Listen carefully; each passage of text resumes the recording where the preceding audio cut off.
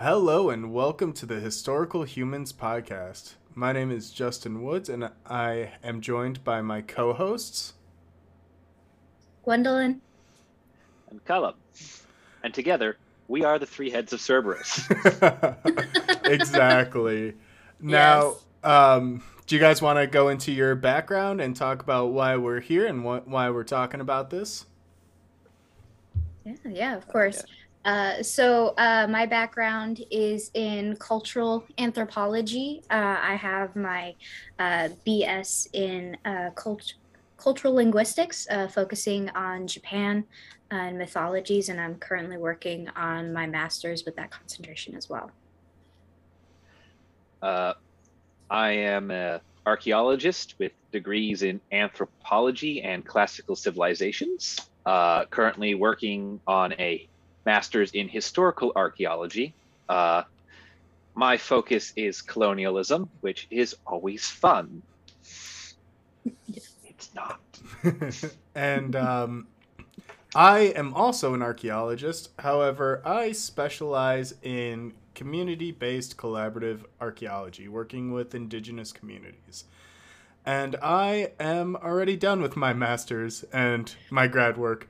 So I am no longer working on it. So lucky. Yeah, writing a thesis, good fun, but just rub that in just a little bit further. I mean, yeah, it's all good. But background in archaeology, so you got two archaeologists and a cultural anthropologist here, and we're not gonna focus specifically on anthropology or on archaeology. We're gonna have more of a broad range of topics, and what better way to start this off than with our Christmas special. Yes, of course. Not like we're jumping the gun or anything. Yeah, no. This is a Christmas special. So, Colum, you want to lead us off? Set the scene, build the world. All right. So, this year's Christmas special and our flagship topic for this operation is the Christmas Truce of 1914. Now, excuse me. Now, Christmas Truce of 1914 occurred during the first year of World War I, which the more astute of you may have guessed was 1914. At this point in the war had been raging for only 5 months or so at this point, and the death toll was far lower and had seen far fewer of the truly hideous human rights abuses that would occur from the advent of trench warfare on this scale. The Christmas Truce was an extension of two major factors. First was a call by the newly elected Pope of the Catholic Church. Pope, what was his name? I do always forget just a little bit. Pope Benedict the 15th, yes. This was a combination of his call, which was ignored by the governments of the nations fighting in World War I, and another factor which had taken place in the trenches around Belgium, which was a live and let live policy, wherein various soldiers from opposite sides of the lines would quietly ignore the others when men from the other side when they encountered them on scouting missions or attempts to retrieve fallen comrades and things like that, simply on the grounds that there was enough death in the war and two more people shooting each other in the middle of no man's land wasn't really going to help anybody. Pretty respectable. Yeah, the fact that they just would not even bother each other is kind of cool. Yeah, I like that scouts just like acknowledge that they're scouts and kind of pass each other by. They're trying to get a job done. It was very lovely. It pissed the commanders off to no end. There were several very strongly worded letters written by various commanders along the front about people letting their guard down and fraternizing and not seeing the enemy as the enemy, but as people, which you know generally is a good thing as a human being, but evidently not so in war. I mean, also when you stop and think about it, this point in European history is one of the first times in almost its entire history that there were definitive borders. I mean, the German Empire was only established for what, less than 100 years by that point? I don't think so. Because the German states Yeah. didn't unite till what, the 1860s? Yes, yeah. Germany, as we know it, came out of the collapse of the Holy Roman Empire following the invasions of Napoleon in the first half of the 19th century. So, within us, this was a nation barely a century old. Yeah, so I wonder how much of that really plays into it, especially with just how interconnected it always is, with it being the Holy Roman Empire, with there being the Napoleonic empires. Yeah. Oh yeah, definitely. It was definitely acts of nation building, and honestly, a lot of the that brings up a very good point about borders. A lot of the German troops in the trenches spoke English. They spoke good English. There are accounts of many of them having been living in England prior to the war when their country recalled them to battle. There were two accounts I read about. One was of a soldier on the German side who would climb into a tower just beyond the range of the artillery, and he would call out for for the news from London, claiming to have been the I believe he was something like the head waiter at one of the more elite hotels there.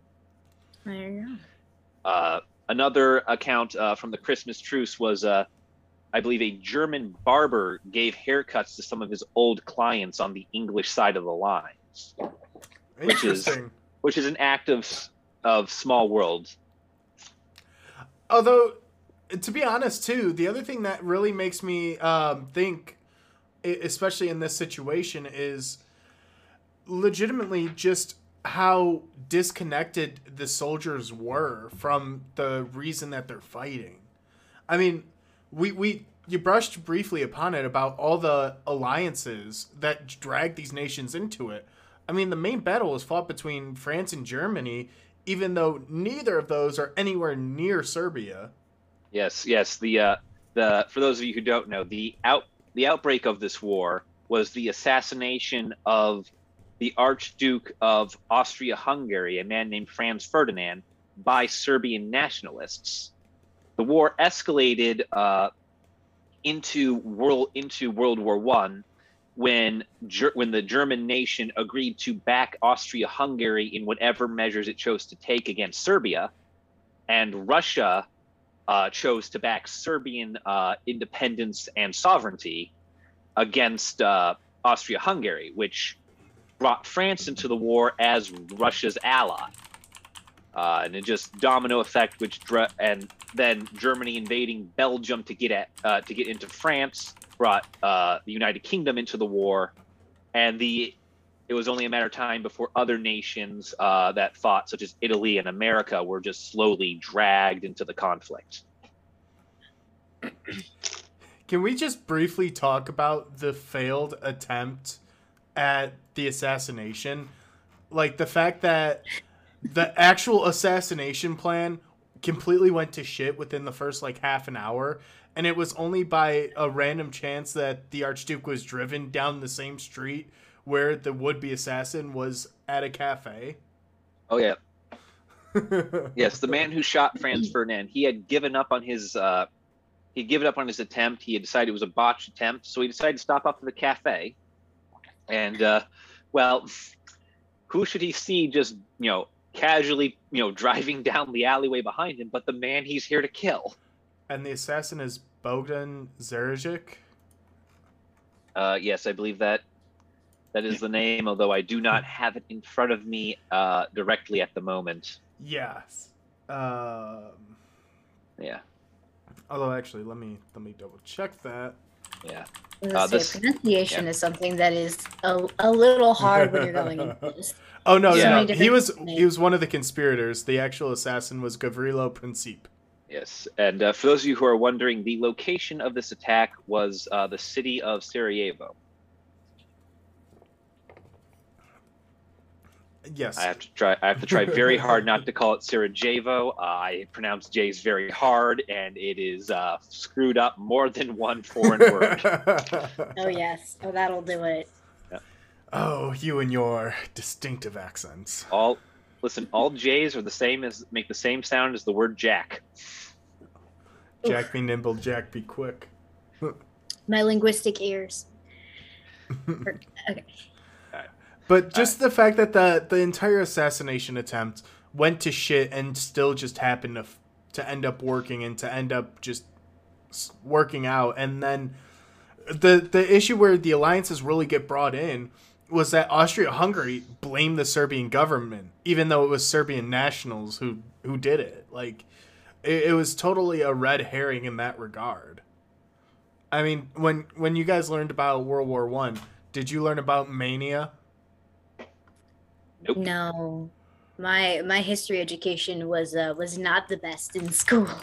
Yeah. My high school neglected anything that wasn't math or hard science. So, mania, it's an acronym that stands for militarism, alliances, nationalism, imperialism, and assassination. You put all of those together and you have a faux war. Because another thing to keep in mind is most of these European nations had overseas colonies and holdings.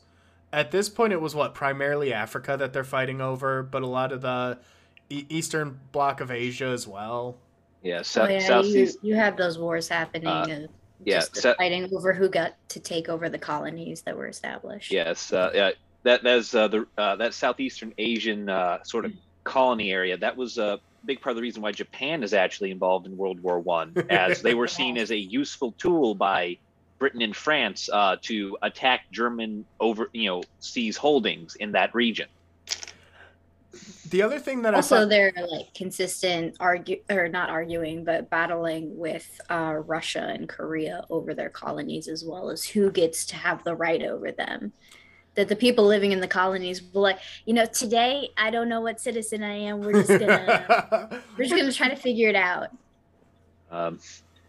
Add on to that, but I hate both of you, Mom and Dad. If you have about how about how friendly the relationship was. So are you guys saying that relationship led to Korea lashing out, and thus that is the reason that is the responsibility, or that is the reason we have K-pop, is what you're saying?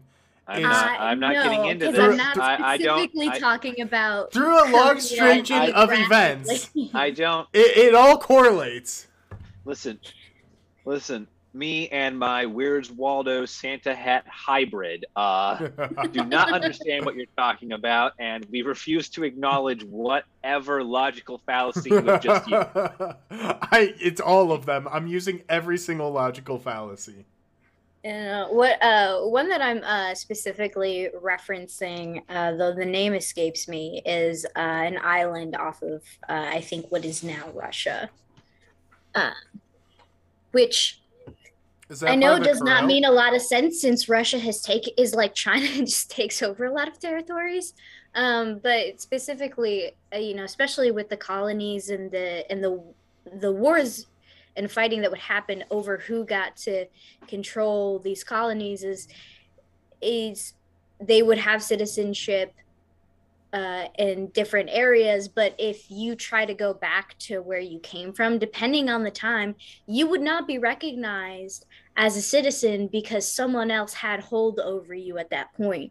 So let's say you're from Japan and you go over to this place to be at this colony to work in like a mine or something, or farming. You try to go back to Japan,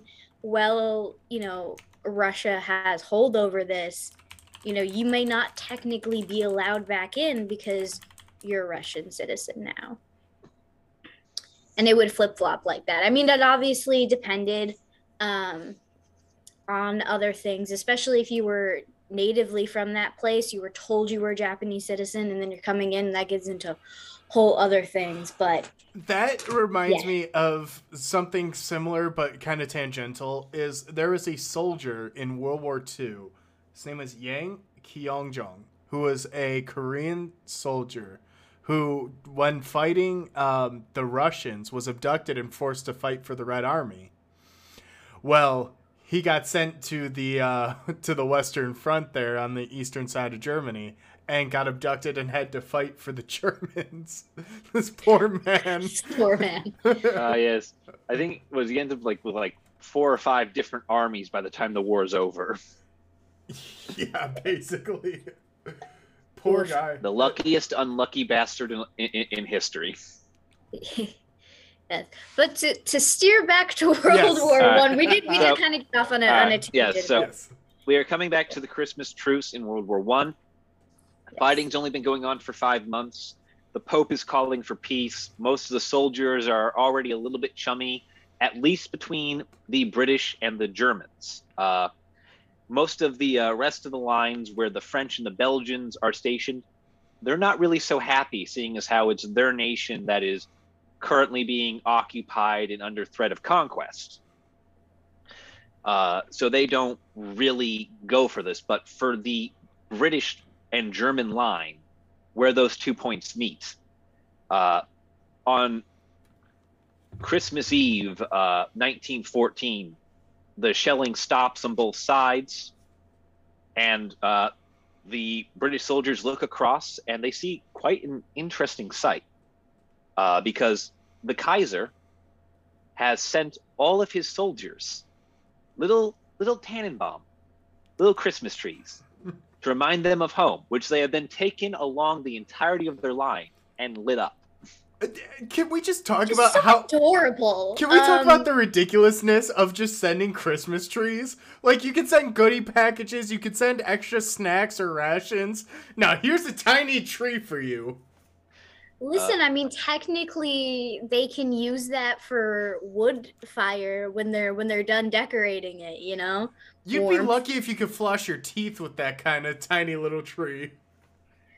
I'm just saying, for the amount that he sent, they probably could have like made a nice fire out of it. Just put them on like logs. Like, sorry about the trench foot, but here's a tree. They did send other things. Yeah, they did. There were many other things sent by both the Kaiser to his soldier and to his soldiers, and from, I believe, Princess Mary on the British side. Mm-hmm. Sent gifts to the British troops. I forget exactly what was in them, but I do recall one of the things I read, a recounting, like in a letter from one of the English soldiers, speaks a little bit of how he, I believe, he got a pipe from the British government, and he's writing to his wife about how in his pipe is tobacco. But it's not just any tobacco, it's German tobacco that he got on Christmas Day from a German soldier he had met in the trenches. Yeah, which I think is really great about the truce, is that they actually gave each other the presents that they got from like the Kaiser and the princess. It's like the gift that they were giving to their soldiers for fighting in this war for them.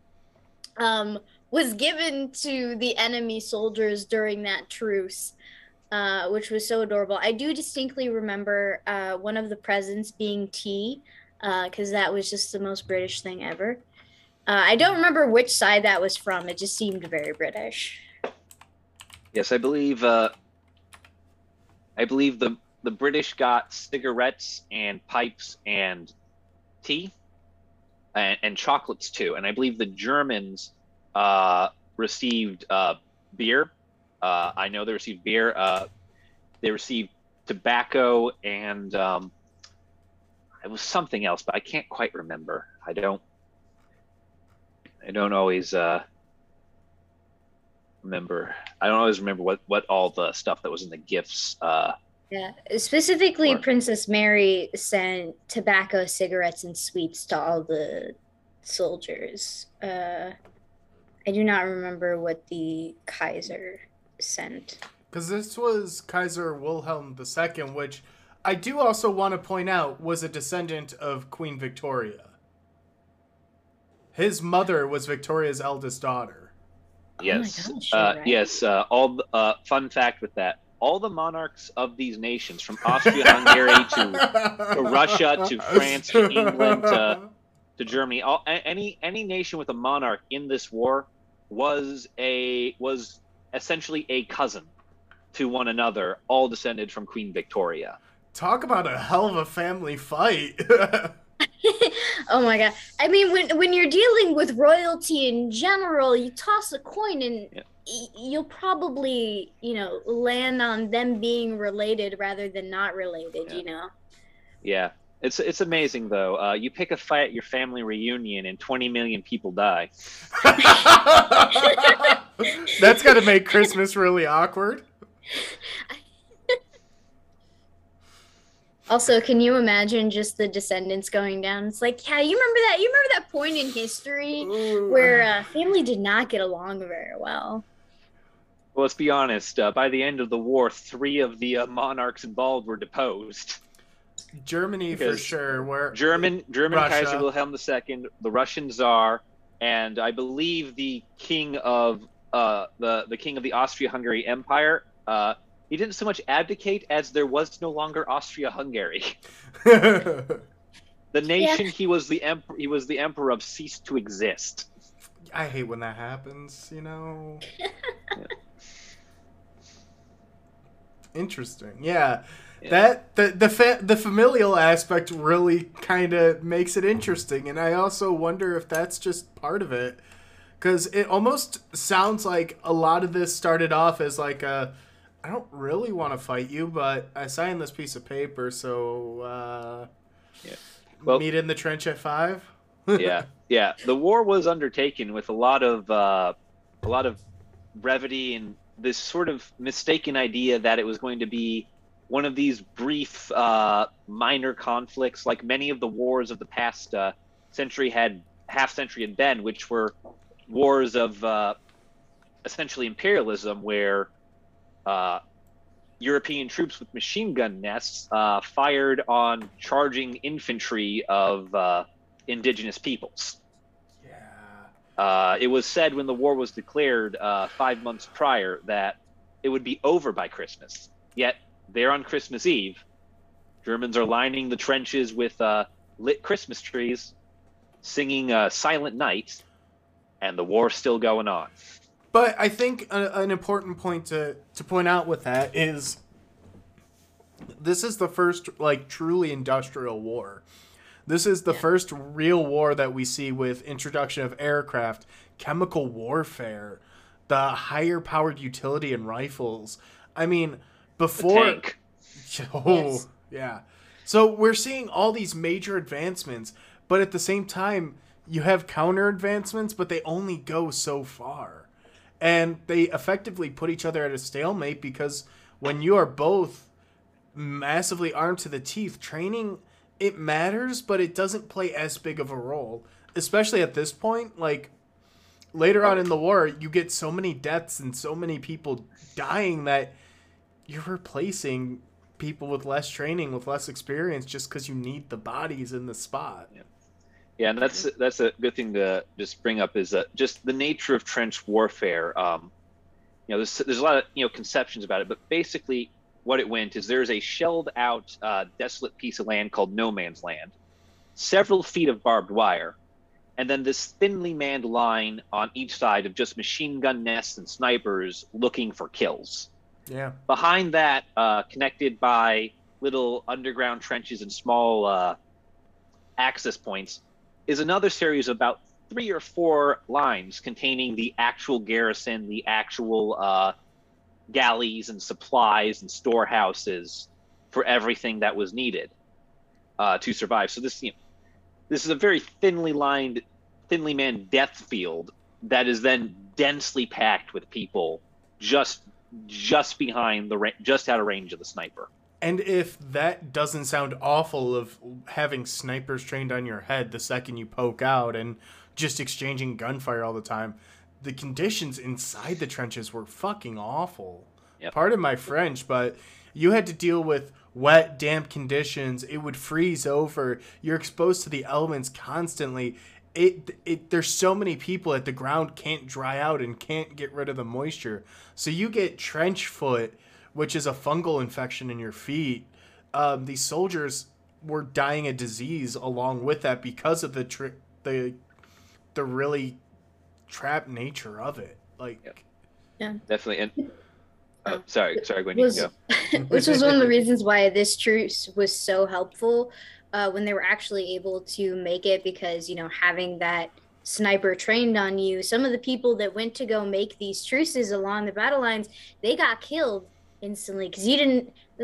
It wasn't said that these truces were happening. Someone had to step out and do that, and sometimes it was accepted and sometimes it wasn't. But these truces were such a morale boost for these soldiers that were in these horrible conditions, and you know, that for the disciplinary action, because obviously, like, the Kaiser and the princess were not happy about this, and a lot of the you know, higher ups, but for the people that were on the grounds, they saw like how important this was going to be for morale. So no disciplinary action was ever actually taken, even though these truces were not sanctioned. Yeah. It was a functionally an act of insubordination and desertion that just got swept under the rug. And with the point on trenchfoot, actually, the weather is actually credited with being a big factor in why the truce was able to take place. Because for the month of December 1914, it had rained, and it had rained, and it had rained. And in trench warfare, rain is just as much hell as bullets. And on you know, Christmas Eve, the rain stopped, the ground froze, and it began to snow. And there was something magical to that, to these people who had been trapped in the mud and the sludge and the death, seeing on, you know, this, you know, for them, very holy holiday. The hell was ending. it was truly a Christmas miracle. All right, get You out could have find a the better scene or stay cornier line. and throw it away. I'm definitely surprised that I have not seen a Lifetime Christmas movie advertised with this as the setup, because just if I read that in a book, I would have been like, the symbolism, the imagery, not, yeah, I see this actually happening in real life. No, if you're gonna make it a Hallmark movie, you have to like really up it a notch to where it's like a British soldier during the truce meets a German nurse who's working the front lines. No. Let's make this shit gay. Let's not neglect people. Let's do it a British soldier, And a German soldier. soldier. Hello, Hans. I really like your accent. All right.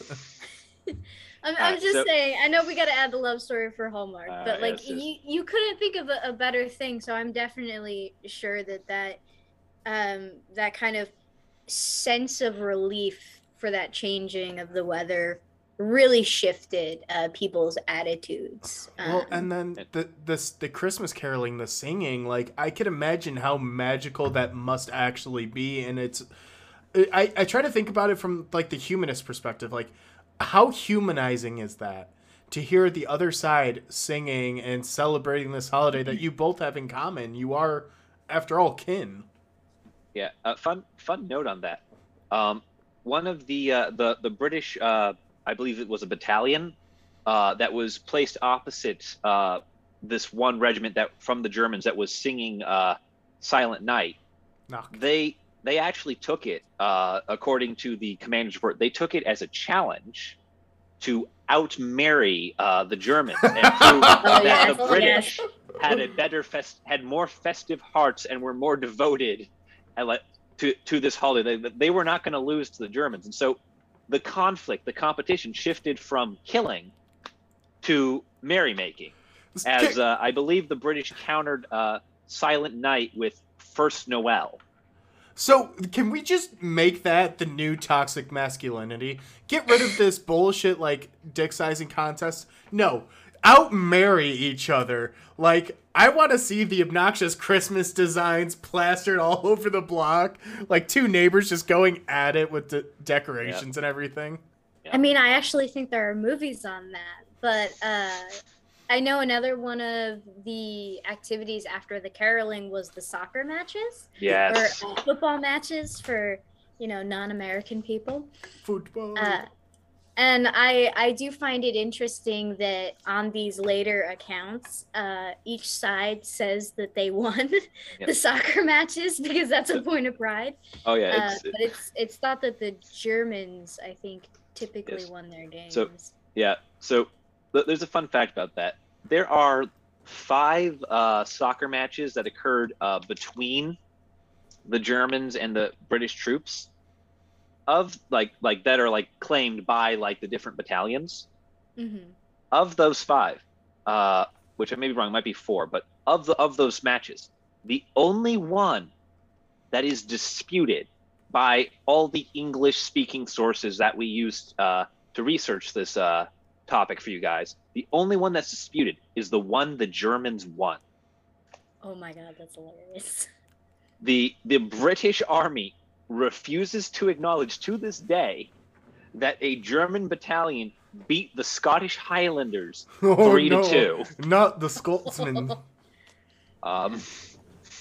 Yet, and this is despite the fact that I want to say sergeant from the regiment that lost, I think about 40 or 50 years later, retold the story of how it happened.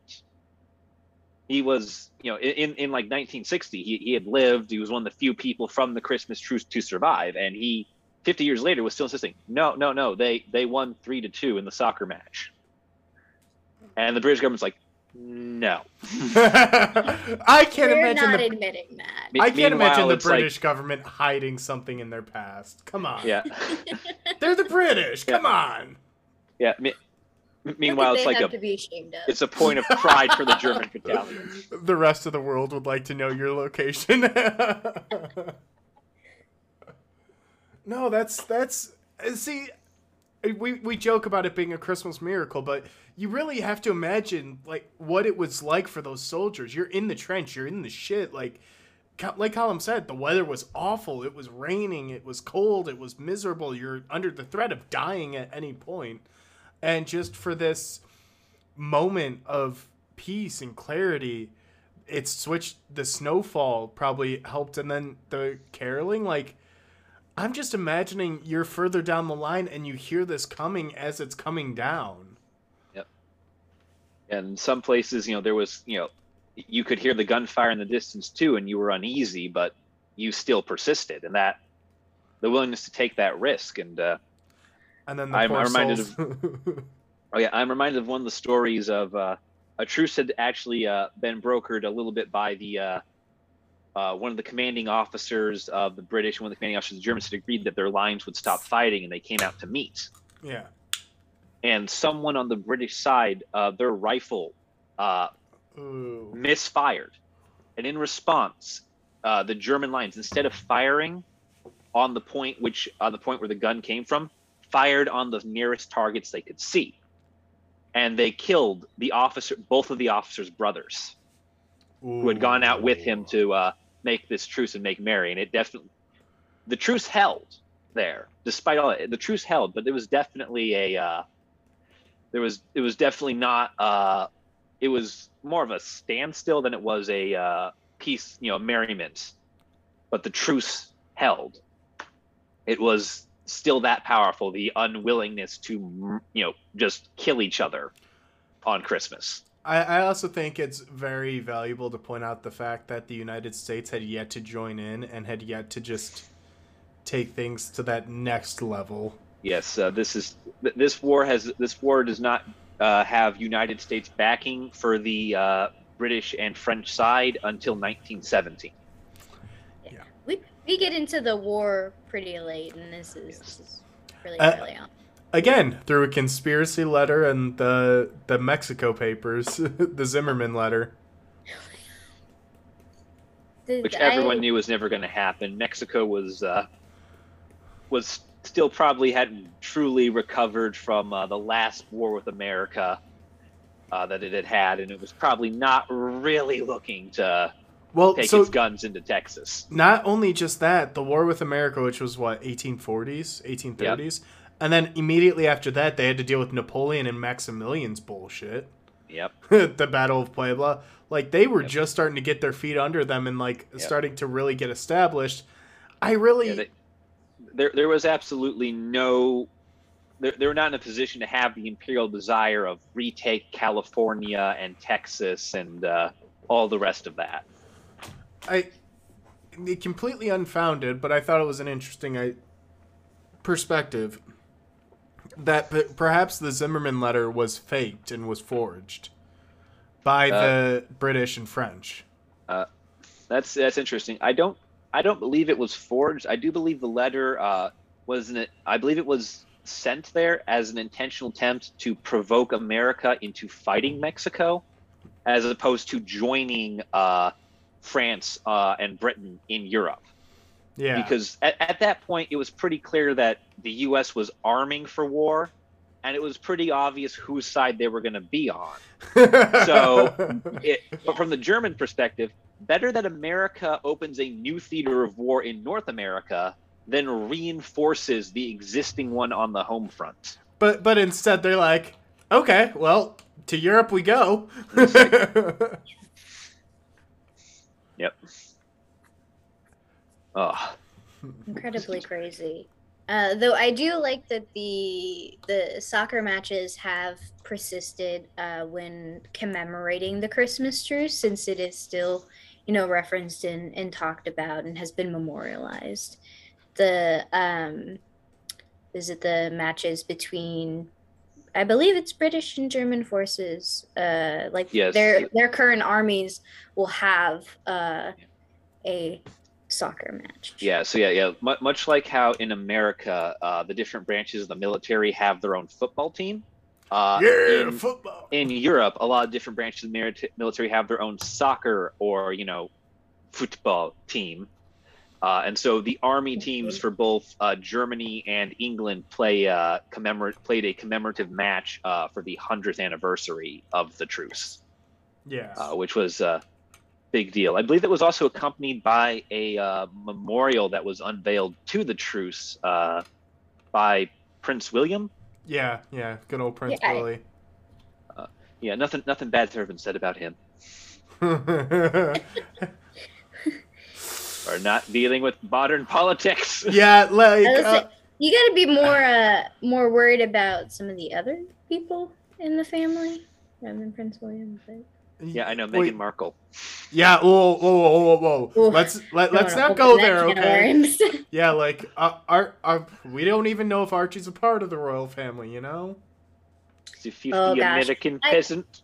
I was referencing Prince Philip and Prince Charles, but okay, so you even missed out on the single most problematic royal, Prince Andrew.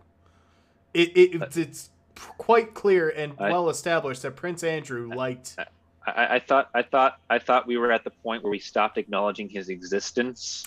I was about to say, I honestly forget about Prince Andrew sometimes. But see, my issue with Prince Andrew is Prince Andrew liked younger women.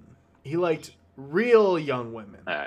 Yes, no. He's totally problematic. But when I think about the royal family, I'm thinking about the ones that are like still in the news.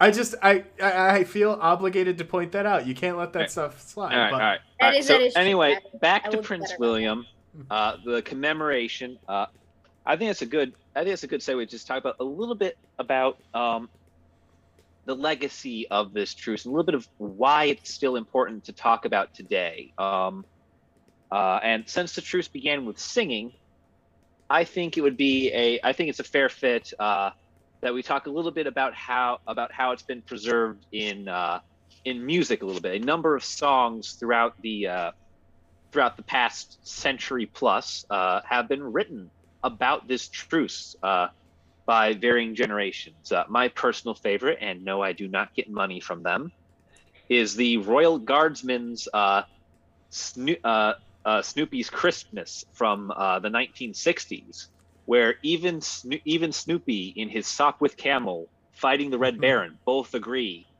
to a Christmas truce. See, I'm a huge Beatles fan, so I'm more inclined to Paul McCartney's The Pipes of Peace.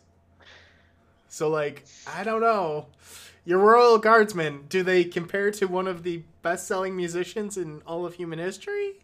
Well, it is a song about the Peanuts comics, one of the best-selling comics in all history, so Ooh. We got double dipping here.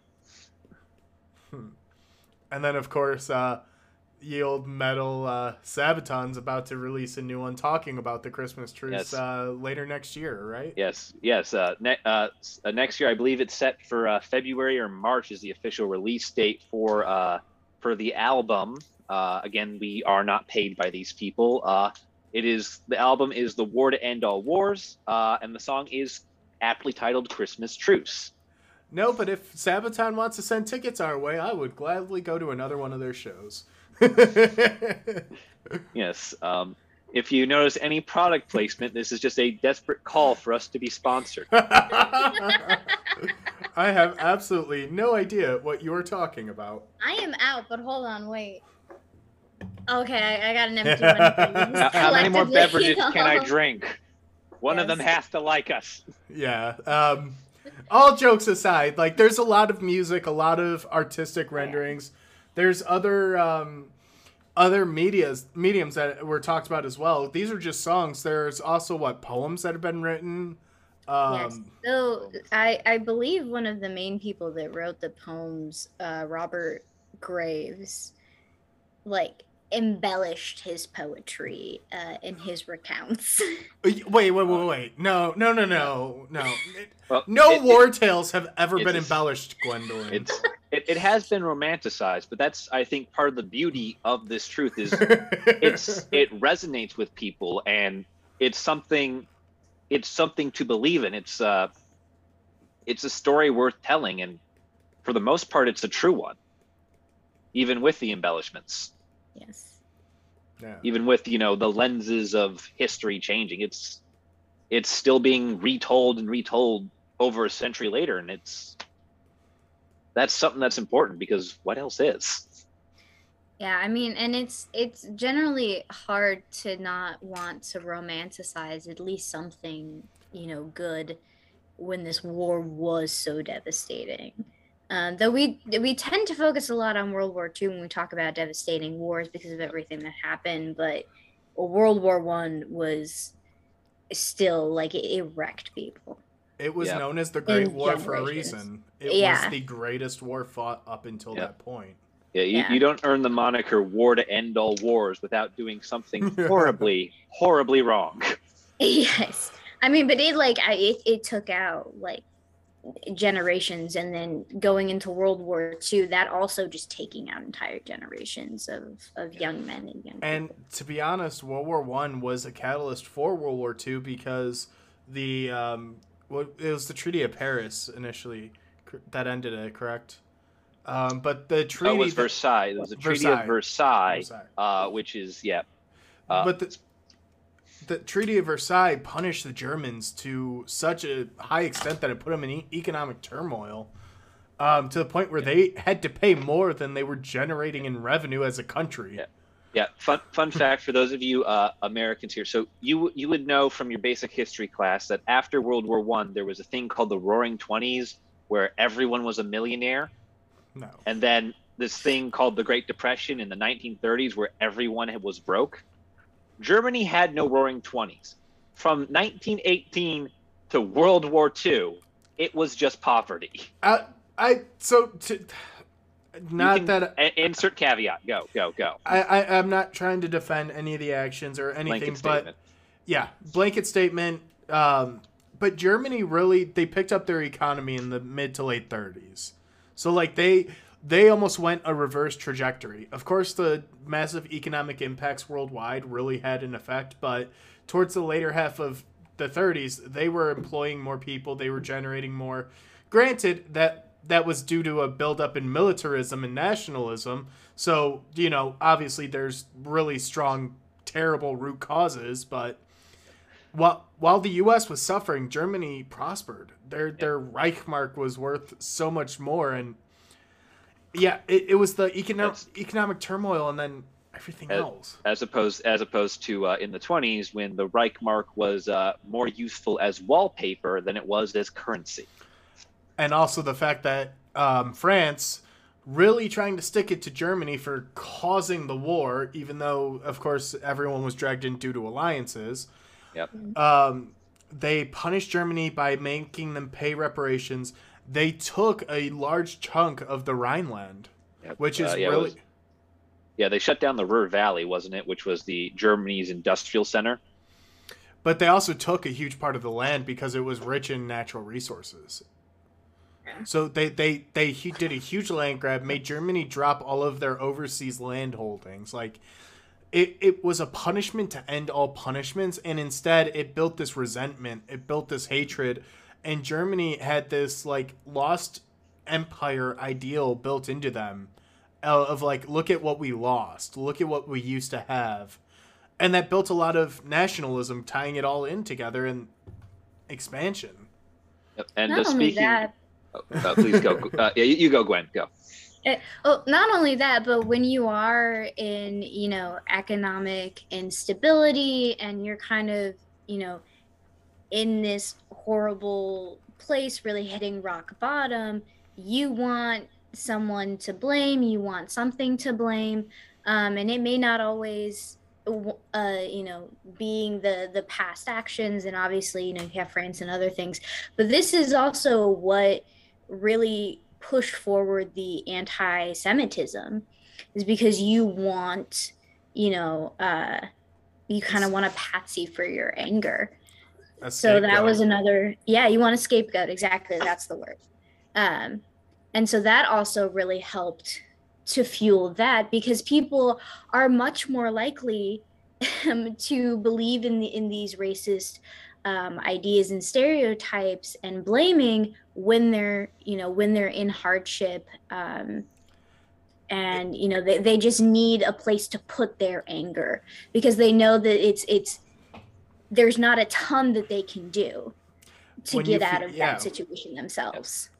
Yeah, and just speaking of World War II and the consequences of World War I in relation to the Christmas truce, there's a quote attributed to a German courier who survived the Christmas truce all the way through the end of the war. Little known figure, Corporal Adolf Hitler.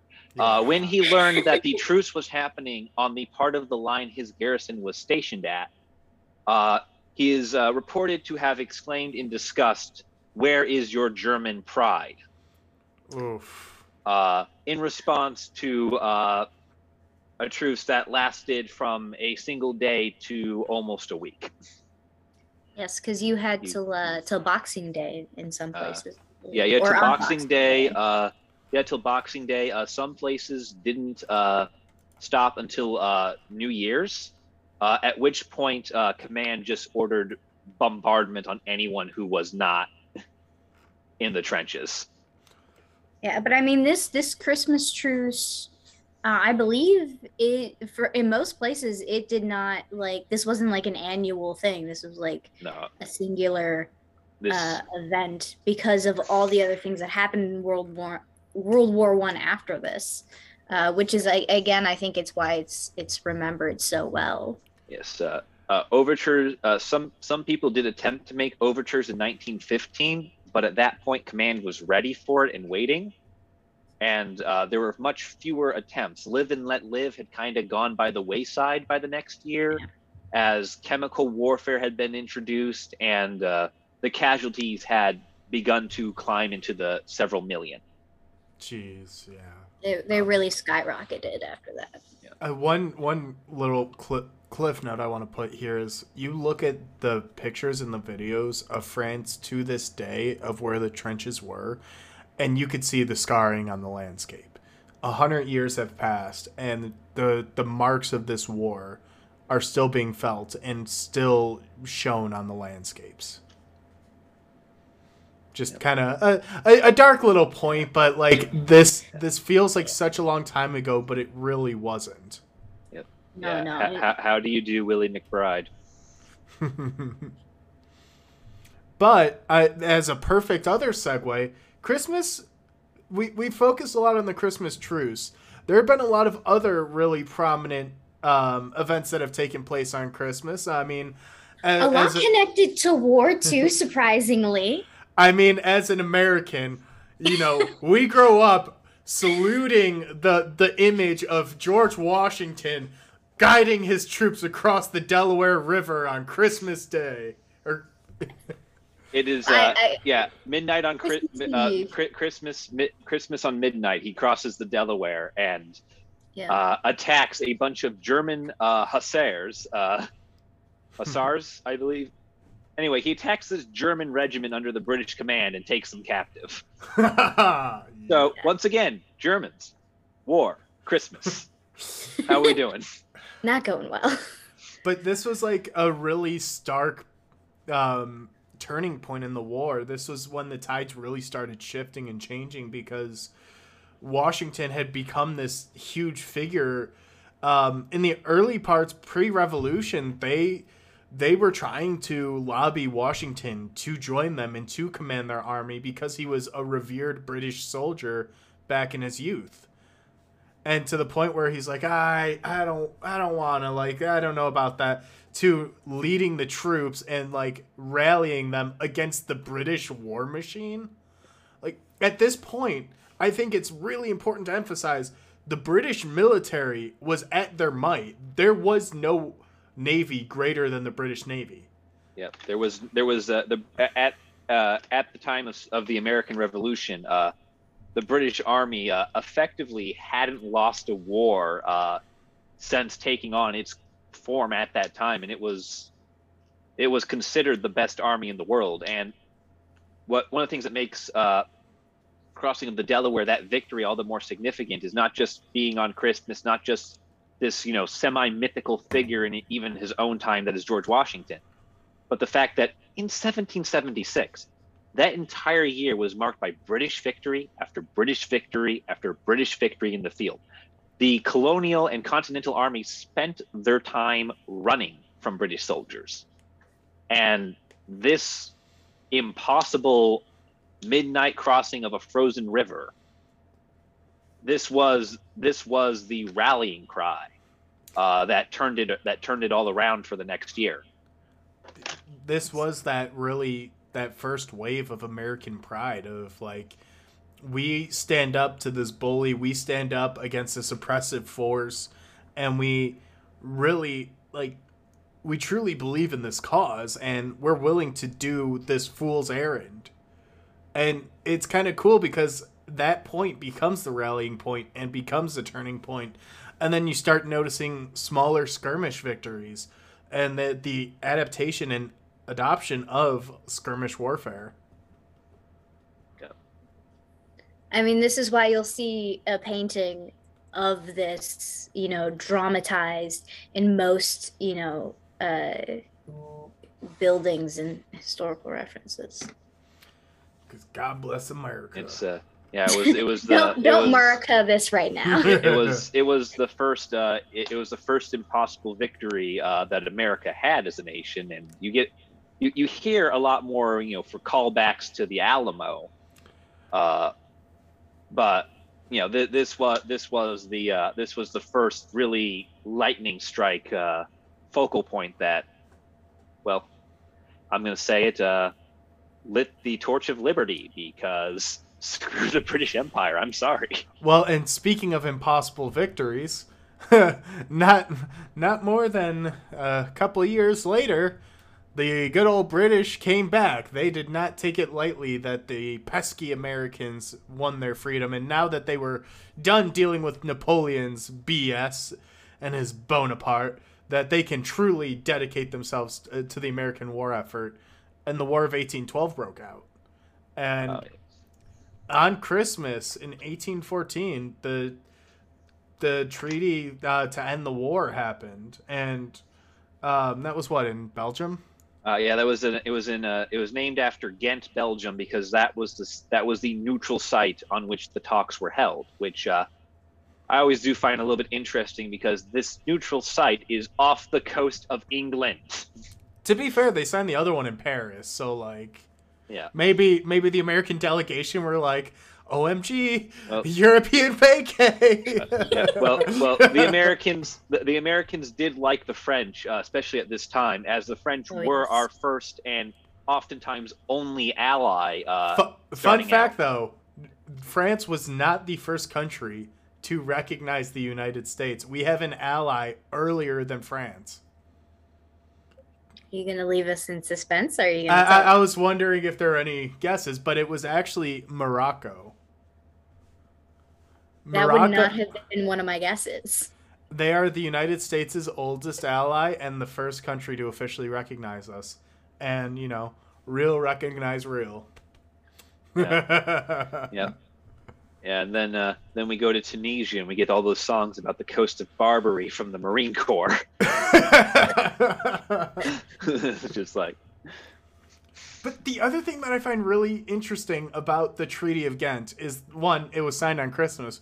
But then, two, the greatest U.S. victory of the entire war happened after it was over. Yes.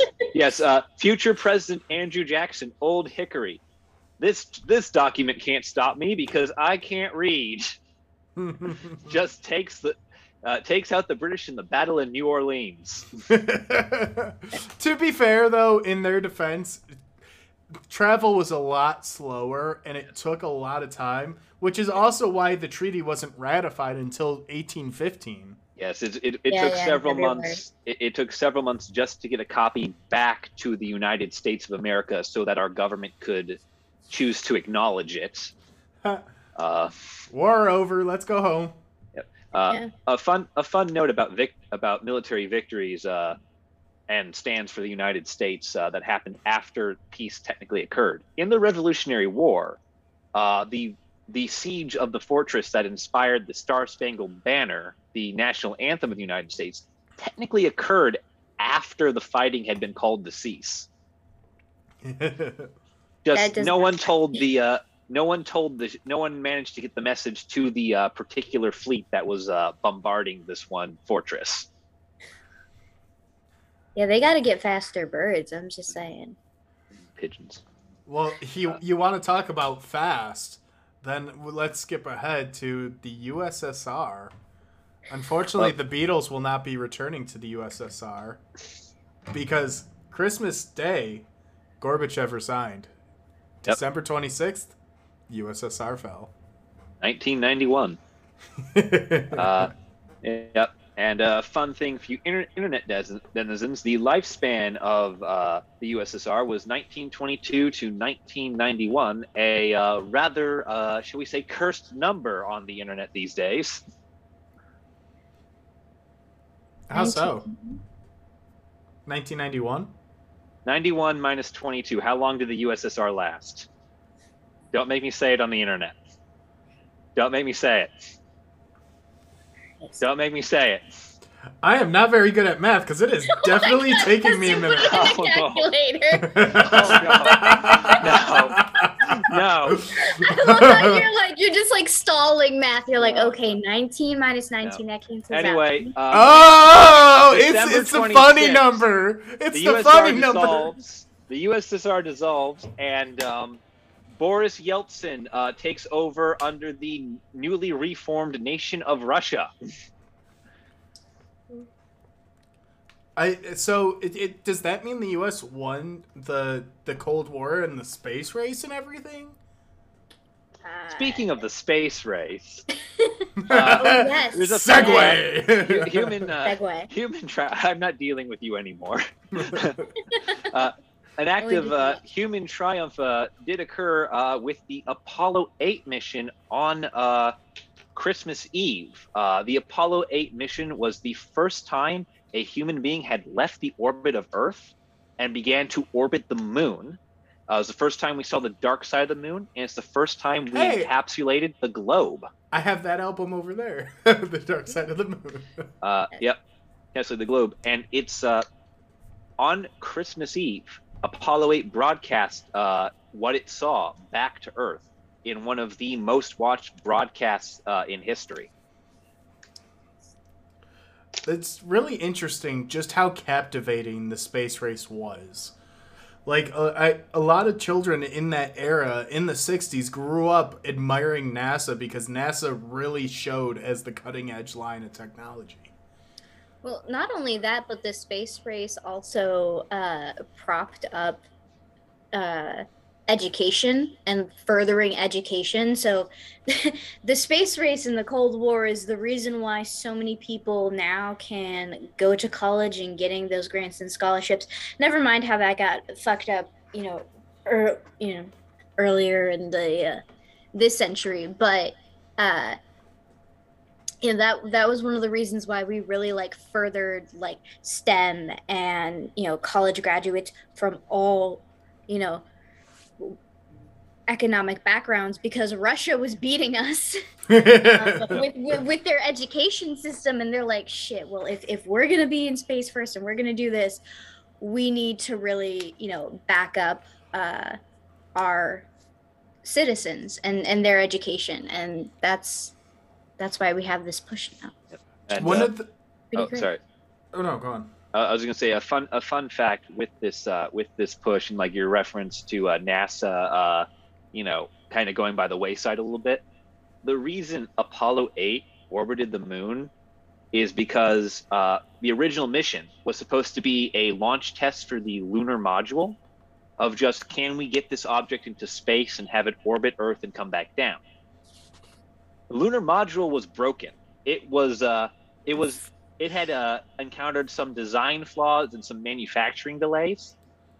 And so rather than scrap the mission or change the launch date, they just said, well, we've got this pod, let's throw it at the moon. And so Apollo 8 went to the moon when it was never meant to. And one of the things that I think is really, really important to point out is one of the reasons the United States' space race was so successful is thanks to Katherine Johnson, who, if you're not aware, is one of the most badass women in all of history, because she is the reason that module managed to make it to the moon, and the reason why we were able to put people in space and on the moon, because she would do the calculations for all of their launches. They had massive computers that would crunch all these numbers, and this badass woman went through by hand and fact check the computers to make sure that their calculations were on point. No, I mean, NASA had a whole section of women of varying races to do these calculations, and that is not pointed at enough. And they were definitely more trusted than the computers. And even when there was this push to lay them off, they started getting training on the computers so that you can go and reference and fact check them, because they knew those calculations so well. And if she was not badass enough, she lived to be 101 years old, almost 102. Born August 26th, 1918, died February 24th, 2020. And that is our tie back to the to World War I, as she was born in the last year of the war. So there you go, folks. Another name you might recognize. Another name you might recognize is a wonderful man portrayed by Tom Hanks. Jim Lovell was on the Apollo 8 mission. It was his prior flight to the fateful Apollo 13 mission. Unfortunately, he does never set foot on the moon. That was to be his Apollo 13 journey, but he made it there once, and it's probably a good chunk of the reason why he knew exactly what to do and how to get back. Very helpful.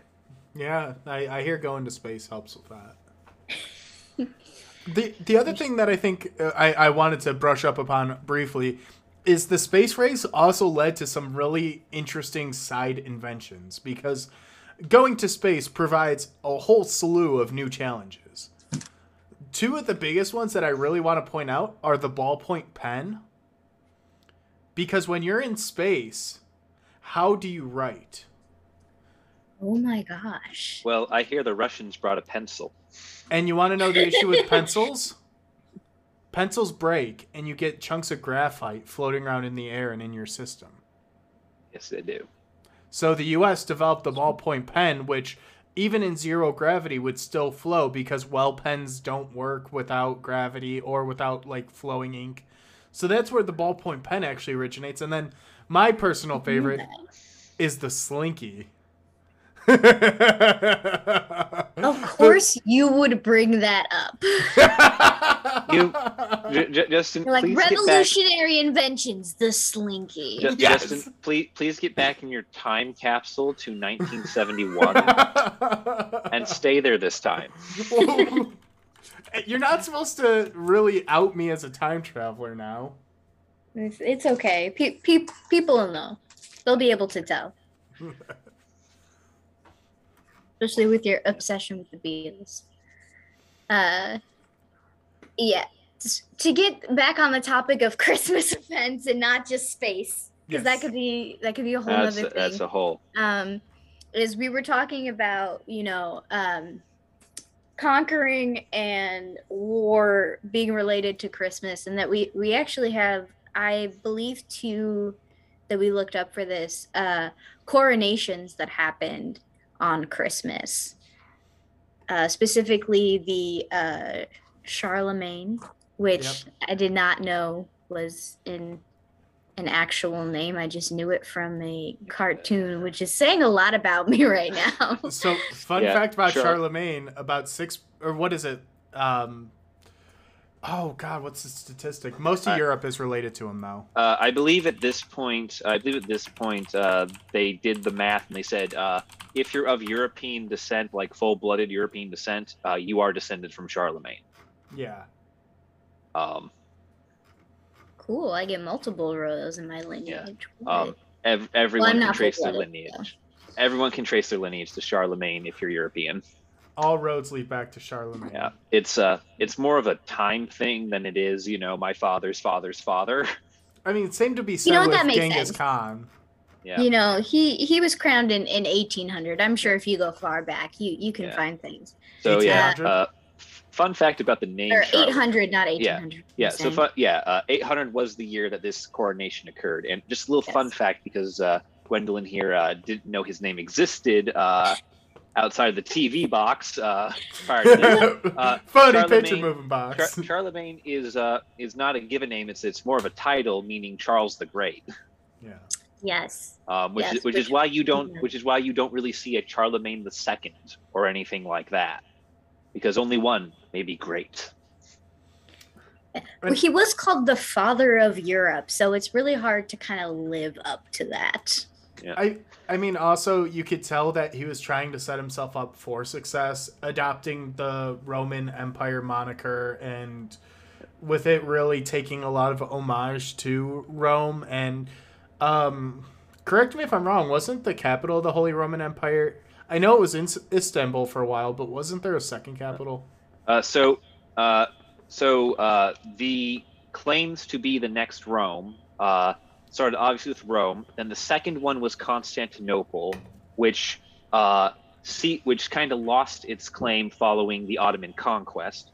The third claim to be the second Rome was the Holy Roman Empire, and then the fourth claim was Moscow, as Russia was, with the fall of Constantinople, was the most powerful Orthodox church. Being second Rome, that's actually a big reason as to why the Pope, a man by the name of Leo III, gave Charlemagne the crown of Emperor of the Romans. At that time, the most powerful person in Europe was the Empress of Byzantium. And that's an orthodoxy state. And so by doing this, the Pope was hoping to get a Catholic on equal footing with an emperor, not just kings, but emperors. And it was a power play for him. Yeah. Didn't the populace of this empire that he built shift to Catholicism? Yes, he was known for during his time conquering. He was known for a bit of a convert or die mentality. Forced baptisms were a thing for Charlemagne. He does calm down a little bit after being crowned Emperor of the Romans, get into some laws and education reforms, as he's basically at that point trying to figure out how to preserve his empire among his children. He doesn't. Yeah, that's. But hey, the man conquered France, Germany, Italy, and all the countries in between. Well, speaking of conquerors and conquering, that leads us into our second big coronation. This little guy by the name of what is that? William the Conqueror. Do not do Scottish. I freaking will kill you. He's not William Wallace. William the Conqueror. Listen, I was so ready for you to be like, Bill? Yeah, do you know this man, Bill? Bill the Conqueror. Oh, no, sorry. Like, his full name is William. I was so ready for you to go there. Him and I are buddies. Most people knew him as Bootstrap or Bootstrap Bill. Oh my gosh, that's what it's from the Pirates of the Caribbean. Yes. You guys forget that I am a time traveler, so me and Bill, we hang out. We cut the Normans. I have a fun story about this man. So this is a fun personal story that I wanted to tell. You know him, bro? So no, I'm not that old. Shut up. So William the Conqueror, he's crowned on Christmas in Westminster Abbey in the year 1066 after earning his name by conquering England. Mm-hmm. He's from Normandy, which is not England. That is France. So I was in London once upon a time, and I did a little tour of London. And my very British, ex-high school history teacher tour guide, he would speak of, these people, be they Roman emperors, be they William the Conqueror, which was mentioned by name, as he spoke of them as English, as from London. It was there were lots of fun things like our Emperor Tiberius and our King Will and our boy William the Conqueror. It's like no, William the Conqueror isn't called William the Conqueror because he is an Englishman who conquers other places. He's William the Conqueror because he's a Frenchman that conquers England. That's my favorite thing too, especially with the English-French resentment that eventually boiled up. It's like, oh my gosh, but you descend from the French. Yep. Oh yeah. Yeah. Half your language is ours. Yeah. William the Conqueror is responsible for language. Yeah, 1/3 of all English words are French because this man. I wouldn't say they're French. They're French derived. I want to make that small distinction. Oh, pardon me, mademoiselle. I do not understand. Pardon me, pardonnez. Don't mess with me, guys. You're gonna hurt my poor French. I am a monolingual man. I took 4 semesters of French. I have one semester of in Italian college, here. or I will destroy you. In college. I took 4 semesters of French in college, and I took 8.5 years of Spanish.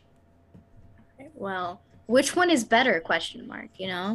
So Spanish is a little bit easier and a little bit more straightforward, and it's definitely easier to grasp.